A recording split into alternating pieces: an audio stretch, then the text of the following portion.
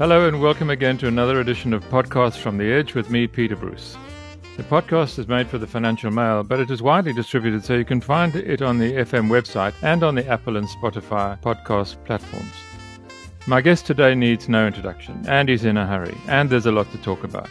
Pravin Gordhan has run the Revenue Service, served 2 terms as Finance Minister, a brief one as the Minister of Cooperative Government and Traditional Affairs, and we know him now as Minister of Public Enterprises. In other words, from Eskom to SAA, Denel to Transnet, and our clogged up ports, he's in charge. He takes a lot of criticism, I'm sad to say, all of which he remembers, but it's an almost impossible job.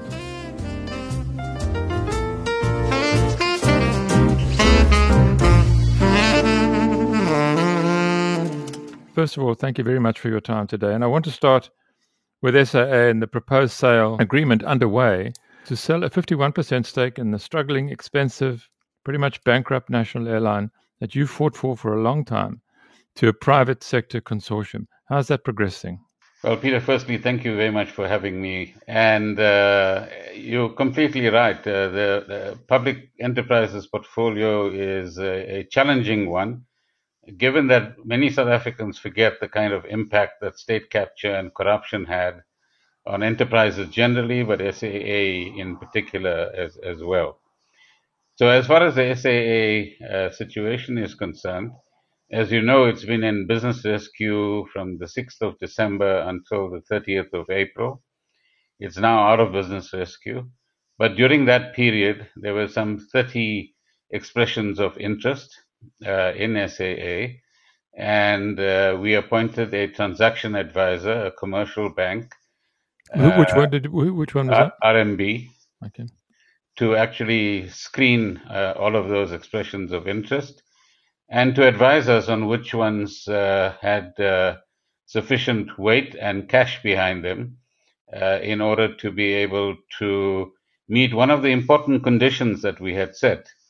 And that is that the new airline will not depend on the South African fiscus, meaning no taxpayer money will be utilized if we do manage to restructure the SAA enterprise and get it onto a different kind of footing. The condition, of course, as we began to engage with these various external parties, that many, if not all of them, said that were interested, was that all historical debt and liabilities must be that of government. And unfortunately, as the pandemic wore on into late 2020 and then early 2021, what we had was a situation where there was less and less interest from some of the global organizations that were interested. And we then had these 2 South African entities that decided to work together, Global and Harith. And we then negotiated a memorandum of understanding, which is what we announced when we appointed them as a preferred bidder, so to speak. And the process at the moment is a due diligence process that is being conducted, by the department into the consortium, which is called Takatso, and then by the consortium into SAA. That should be completed in the next few weeks. And that will then determine whether the transaction goes ahead or not, and we are optimistic that it would. But you never know in these due diligence exercises as to what really emerges. The next step after that, if all things are well, is the signing of a purchase and sale agreement. And just before and immediately after, there will be regulatory compliance issues, one with the PFMA and others in relation to the aviation industry and perhaps other regulatory bodies as well. So the process is going well at this stage. The consortium has the cash to put into the startup of the airline, and the partnership seems to be sticking together in the consortium itself. So you're confident both politically and commercially that you can get a deal signed, because there has been some political opposition, and it goes a little like this, from depending on which side of the sort of political fence you stand. On the left, It's, this is a privatization of South African Airways, which in many respects it is. 51% is control in private hands. And from the right is, this is sort of ANC buddies getting a deal. The state will carry on financing them and putting money SAA's way. How do you know you won't have to fund it again? Because that's part of the deal, and which is a strange thing that I don't understand. We've been saying this for some time as government, that what you want is a restructured airline which is viable, which is agile, which is competitive, and in which a SEP will have to come in with the cash on the one hand, and on the other hand, the state is not going to be fiscally in a position to put any money into the future operations of the airline. So sometimes I think it's a regrettable case of not wanting to hear a message because you don't like it, and because it doesn't fit in with the framework or the paradigm that you're actually working with. And then, of course, yes, there have been many sales, as you know, of state assets in the past. This is not the first one. In the late 1990s, early 2000s, if you remember Aventura as a tourism enterprise within the state, there are other partnerships in Denel and elsewhere that the state entered into as well. So this is not the first of these occasions when either a partnership or a joint venture or a complete sale has actually taken place. And the position of the governing party on this is fairly clear in the Ready to Govern document, which says that each of the decisions that we make as government to either increase a stake or decrease a stake in a particular situation will depend on the evidence at the point in time and the facts that actually obtained. I think that the key message, as far as I'm concerned, is that here was an airline that was really stripped of good people. It was stripped of good management and stripped in various other ways of cash as well. And what we are doing, and this applies to all of the other SOEs as well that we are responsible for, and even those that we are not responsible for. We are now in the process of restoring some level of stability. And in each case, we'll have to look at the merits of what kind of partnerships or changes in business model are required in order for that particular enterprise to survive into the future. You wanted it to be still to be called South African Airways. You said in the initial announcement of this agreement that you were going to hold as a state an undilutable 33% stake in SAA. Are there other sort of lines in the sand, or were those it? In other words, the new management coming in will remove presumably the management that it replaces to a large extent. That might cause more howls of protest. One doesn't know, but you can assume nobody goes quietly from a cushy job. How rough do you expect this ought to be? Well, let's just get to the lines in the sand. Have I missed anything out? No, no, you haven't. But I was going to come to it now. There is, if you like, a golden share, and this is not strange in the airline world. The Australian government has a so-called golden share and requirement of Qantas. The British government has a similar one in British Airways. You retain the brand, you retain where your headquarters are, and so on. So similarly, as part of the golden share, we have as you correctly put it, the 33% non-dilutable share. Secondly, we have security over brand, the domicile of the airline. And thirdly, there's a huge commitment from the consortium to transformation within the airline itself. And as you know, we've had a situation on the side of the pilots, for example, where black pilots always have remained at the bottom of the rung because of the kind of conditionalities that were set by the older pilots who happen to be white. There is, to repeat, a golden share, a part of which, and a crucial part of which is the non-dilutable part, but there are also other conditionalities that would enable us to, for example, if the consortium decides to sell, the state has the right, its first option, to decide whether it wants to buy that particular share or not. If it wants to raise capital, the state can have a decision opportunity at that point in time to match whatever it is the consortium does. Well, let's come to the capital raising, because it's a capital-intensive industry. This is an airline that's going to have to buy some very expensive aeroplanes. It doesn't have to. It doesn't have to buy, provided that you are. And that's the big mistake. Whether it's Mango, it's SAA, SA Express, in all of those cases, the kind of negotiations that took place with lessors was less than acceptable. Let me put it that way. Well, it's got to spend a pretty fair amount of money buying or leasing aircraft that can fly locally, intercontinentally, and globally.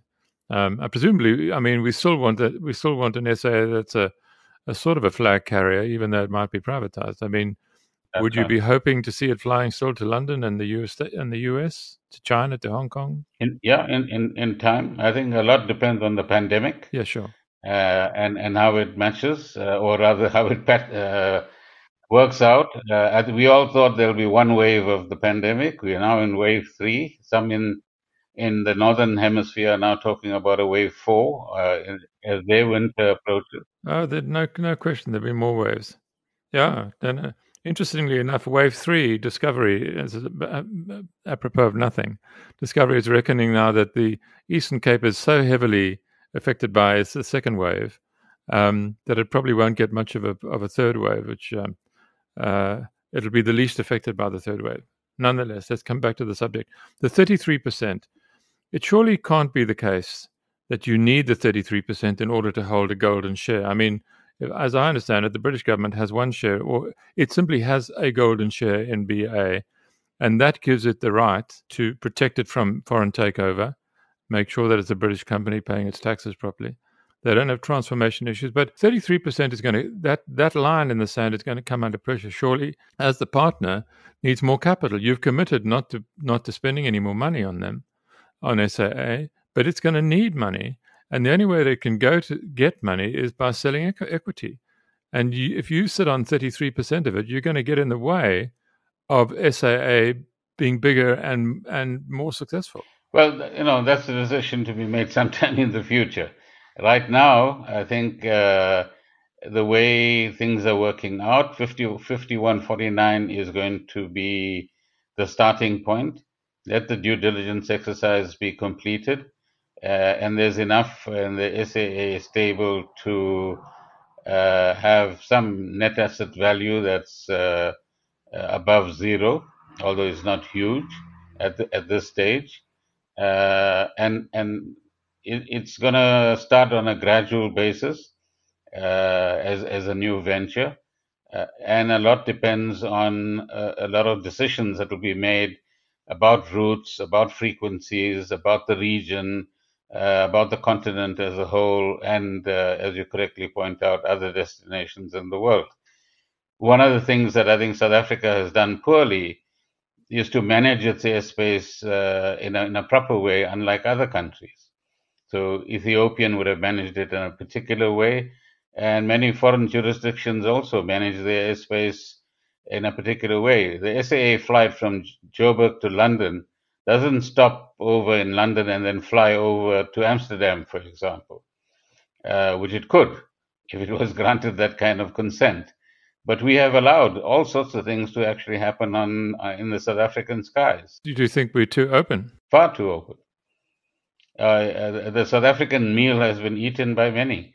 And all of that amounts to foreign exchange leaving South Africa at the end of the day. But surely airlines are bringing foreign exchange into the country by virtue of bringing tourists and business. I mean, we wouldn't want to discourage BA 3 or 4 flights a day into the country, surely. No, that's a part of the competitive landscape that SAA will have to, of the future, will have to manage itself in. As far as you know, we still do keep a slot in London. We didn't sell them all, did we? There's 2 slots there are there, two yeah. slots in London. Okay. One has been leased out to another airline. And the political noise that first accompanied the announcement. I know we've had a couple of distractions since then, and the South African story moves along at a pretty rapid clip. The political noises that we first heard about SAA don't trouble you. In other words, the opposition. What's going on? It's the kind of what's going on. Is the government giving something away for free to capitalists or that sort of stuff? Are you concerned? No, well, I mean, as we've seen, government is deeply committed to structural reforms, and a number of those have applied to the energy situation, where you've heard the president announce a new ceiling of 100 megawatts for private generation. So generation of power is going to become more diverse, and it'll become even more diverse as we approach COP26 and beyond in terms of our commitments to decarbonize, and depending on what kind of technical but also financial support we receive from the North, so to speak, in the developed part of the world. Secondly, we are seeing important changes in relation to Transnet and the ports as a port system, both in terms of increasing investment, but also increasing efficiencies at the port. There's an interesting meeting taking place right now between the board management and the trade unions that are operating within Transnet as a partnership. And we've got to lift ourselves as port operators from the bottom of the rung as far as the Southern Hemisphere is concerned, and begin to reintroduce the kind of efficiency we had some years ago. How did it get so bad? Well, you had lots of interesting decisions that have been before the Zondo Commission. Firstly, around locomotives. Secondly, around cranes. Thirdly, around diversion of capital from even maintenance of some of these basic pieces of equipment, so that the money could be stolen as part of the locomotive deal. And but I mean, isn't it the tragedy? I mean, we're in the middle of a commodities boom. People are screaming for what we've got in the ground. We can dig it out, but we can't get it onto a ship. No, I think, look, there's another set of problems. Well, not enough. There's another set of problems that are not necessarily efficiency related. So the port system is one, and I think it still has a reasonably good system operating both at Richards Bay for coal and Saldanha for iron ore, and both Saldanha and Gqeberha for manganese. But the new management at Transnet has actually identified what they call 8 segments that it's now focusing on. But on the rail side, the issue of cable theft, the issue of damage to rail infrastructure, which PRASA has also experienced, is something that we haven't done enough about from a law enforcement point of view. So it then means that there are parts of the rail system where you have to switch from an electric locomotive to a diesel locomotive because the wiring has been interfered. Right. So a whole new security system needs to be introduced in order for the rail system to be able to connect to the port system. Yeah. That's been a problem for a decade. Yeah. Or more. But isn't it interesting that you have now, with the way you've approached SAA, perhaps some sort of model of how to look at other problems? I mean, could the private sector possibly just experimentally be used now that the ports business has been corporatized in a way? Why don't they go and find a private partner like SAA's found a private partner? And we can, fix Durban Port or Cape Town Port, which, if you speak to wine farmers in the Cape, they're under another lockdown, but when they are able to export, they still can't because the ships are the port is so inefficient. Yeah, no. So let's take one thing at a time. The wine farmers are able to export, so they have a special allowance which allows them to transport alcohol to ports for export purposes. Secondly, the citrus crop this year, for example, has been quite phenomenal.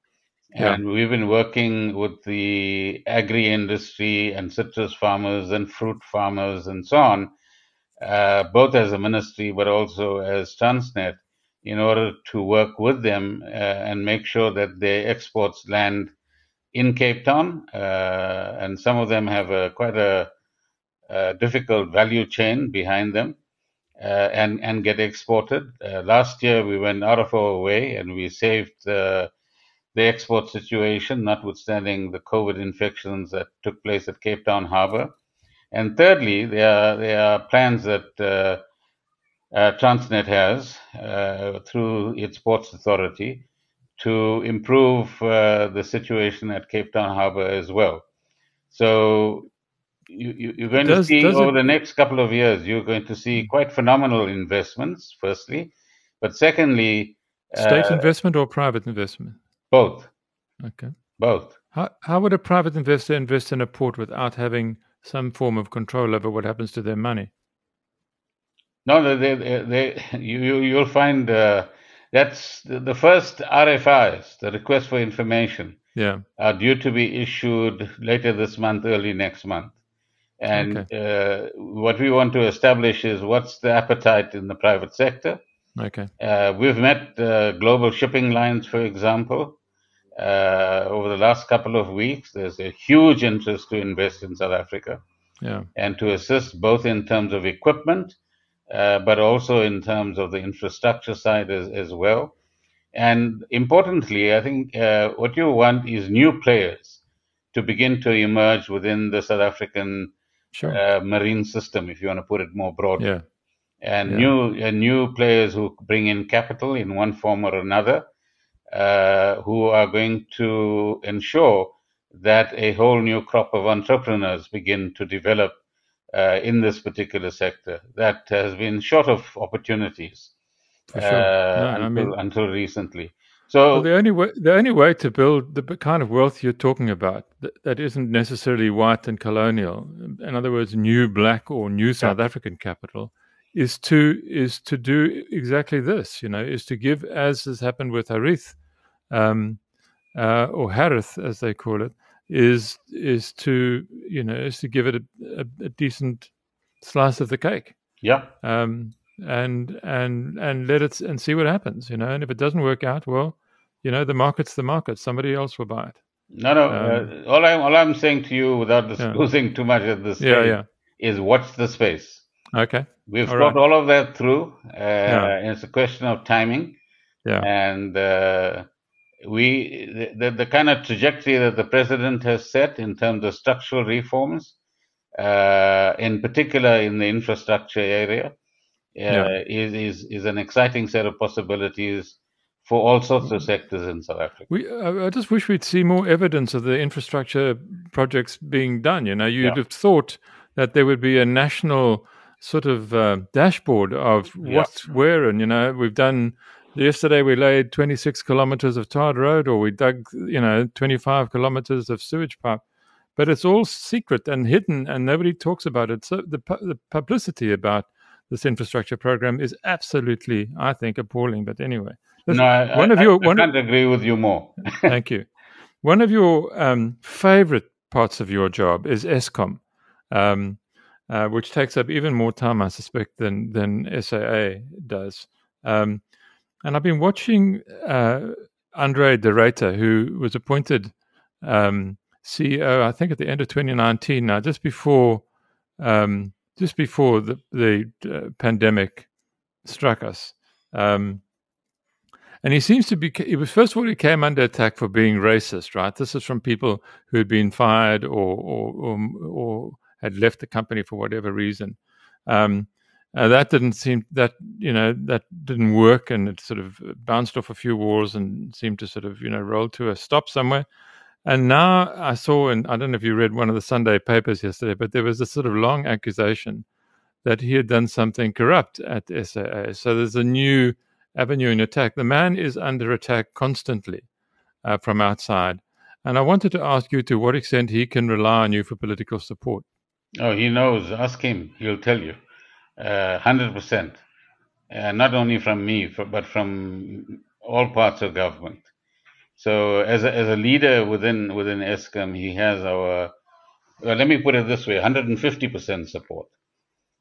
Firstly. Secondly, he's done a remarkable job up to this point in time in stabilizing the outfit. But thirdly, what also doesn't get enough coverage from your side of the table, so to speak, is enough investigative work to expose the kind of syndicates that are operating, whether it is in relation to the trucking industry, the coal supply industry, the maintenance industry, and other role players who supply one or other thing to Eskom. And the insiders who haven't all disappeared, who haven't all been exposed, and who haven't retired from their sport of corruption yet. Yeah. I mean, over 3,000 people in Eskom at one stage didn't provide information about their so-called conflict of interest survey or something like that. Yeah. Right. That's a humongous number. That's a humongous number. Amongst 40,000 people. So Andre is doing a great job. Eskom will be restructured into 3 units, the first of which is a transmission unit by the end of December this year, if not sooner. Secondly, it is and again, the media hasn't covered this area in a proper way. There's a just energy transition plan that's been put in place for the first of the decommissioning soon to be decommissioned unit at Komati Power Station. And that involves labor, it involves the local community, it involves replacement of the energy facility there with renewables. It involves a whole lot of DFIs who are very excited about this as probably a world first in terms of the way it is being approached. Can you get this done quickly? I mean, you're going to need a much faster transition than you're planning for, I suspect. So part of the work that is going on at the moment, together with the President's Climate Commission, which Vali Musa as vice chair is convening, is in fact is a kind of, let's call it, package of commitments that South Africa will present at COP26. And there are 2 crucial players as far as decarbonization is concerned in South Africa. One is Eskom, the other is Sasol. Yeah. So interestingly, one is public sector, one is private sector. Yeah. And we are in discussions a couple of times a week at the moment with all sorts of players to work out the right route and the roadmap going into the future as well. Okay, because the thing I ask about Andre de Ruyter, because I get the impression that while you say you support him 100%, you're one man. Anything could happen to you. I mean, you live in a very dangerous part of the world at the moment. Yeah, and you and I are in a risk group. Is there? I mean, if you weren't there, and another minister came along, he wouldn't possibly he'd have to start regain his confidence, or that relationship would start all over again. I tell you what I'm asking. I'm trying to get to the board, because it seems to me, and we had talked about this over a year ago, when Jabu Mabuza, now so tragically taken by COVID, when he resigned in January, I think, early last year, you replaced him with the lead director on the board at the time, Malagapuru Makhoba. And I clearly remember being told that this was just purely temporary. It'd be a matter of weeks or days even before you found a new chairman, and you haven't found a new chairman. And this is Eskom. And the thing is, if in terms of protecting the executive that's reforming the monopoly, the company, surely you would want a stable and strong board in place yesterday, a year ago, to do for De Ruyter what you're doing now, but may not always be there to do. But you haven't. You've kept the same board. And I saw a very interesting piece by, and you'll remember, Jabulani Sikhakhane. Yes. One of your former spokesmen wrote a very, very strong piece the other day, I think, for The Conversation, where he's editor, on how the board at Eskom really needs shaking up. In fact, it needs firing and replacing. No. So, firstly, true. We thought it could, the board could be replaced fairly soon at that time, but then we've had the pandemic, and it has delayed all sorts of processes. But secondly, I'm not operating here as an individual. I'm talking about a government which supports Andre and the kind of work that he and his team are attempting to do. And Andre enjoys support from the highest level in government, not just from me as the minister. So there will be those attacks, and they're very regrettable, but they're also very opportunistic. And right-thinking South Africans must also call out these people who use the race card whenever it suits them, against either a white individual, but sometimes against a black individual as well, for opportunistic reasons. But the board has lost its credibility. No, we are attending to that, Peter. I don't have a magician's wand, unfortunately. Yeah. But I'm very aware of that, and I don't disagree that the board needs to be phenomenally strengthened. Yeah. Just very, very quickly, where do you stand on this sort of thing of Eskom's choices? I mean, what are the Minister of Energy is clearly a gas fan. Where is instinctively for you, because you're involved, whether or not you make energy policy, where would you like to see Eskom spending its future, building its future in renewables or a mix? A mix is such an easy thing to say, but I mean, where's the main drive going to have to be? Well, look, I mean, the IRP 19 is valid up to a point, and there are many people interesting from the investment community. I was reading something yesterday who acknowledge that as far as emerging economies are concerned, not just South Africa, but South Africa among them, the world has got to give them a glide path as far as coal is concerned, and the IRP 19 does reflect that. So there'll be a declining usage of coal, but it'll happen over a couple of decades. Secondly, I was talking to one of the foreign governments who have an interest in supporting some of these just transition roadmaps that we're talking about. And they also understand that gas might be a step down from coal. So it's less carbon intensive than coal is, and they might accept that as a proposition. And generally, I think we as South Africans have got to be careful that this is not a case of a guillotine that's going to fall on coal. No, but what's happening in the rest of the world is that financing is becoming harder and harder to find, much more quickly than originally estimated. Then we get to the renewable sector, and there's a phenomenal amount of interest from all sorts of players and money that's available as well. What we need is a combination which recognizes. I knew you were going to say that. No, because that's the truth. In most parts of the world, there's no country in the world that's totally dependent upon solar or whatever the case might be. The combination that is emerging in our case would be minimizing coal over a period of time, utilizing gas to the extent that our logistics allows it, increasing phenomenally our investment in renewables. So mark that. Phenomenal increase in investment there.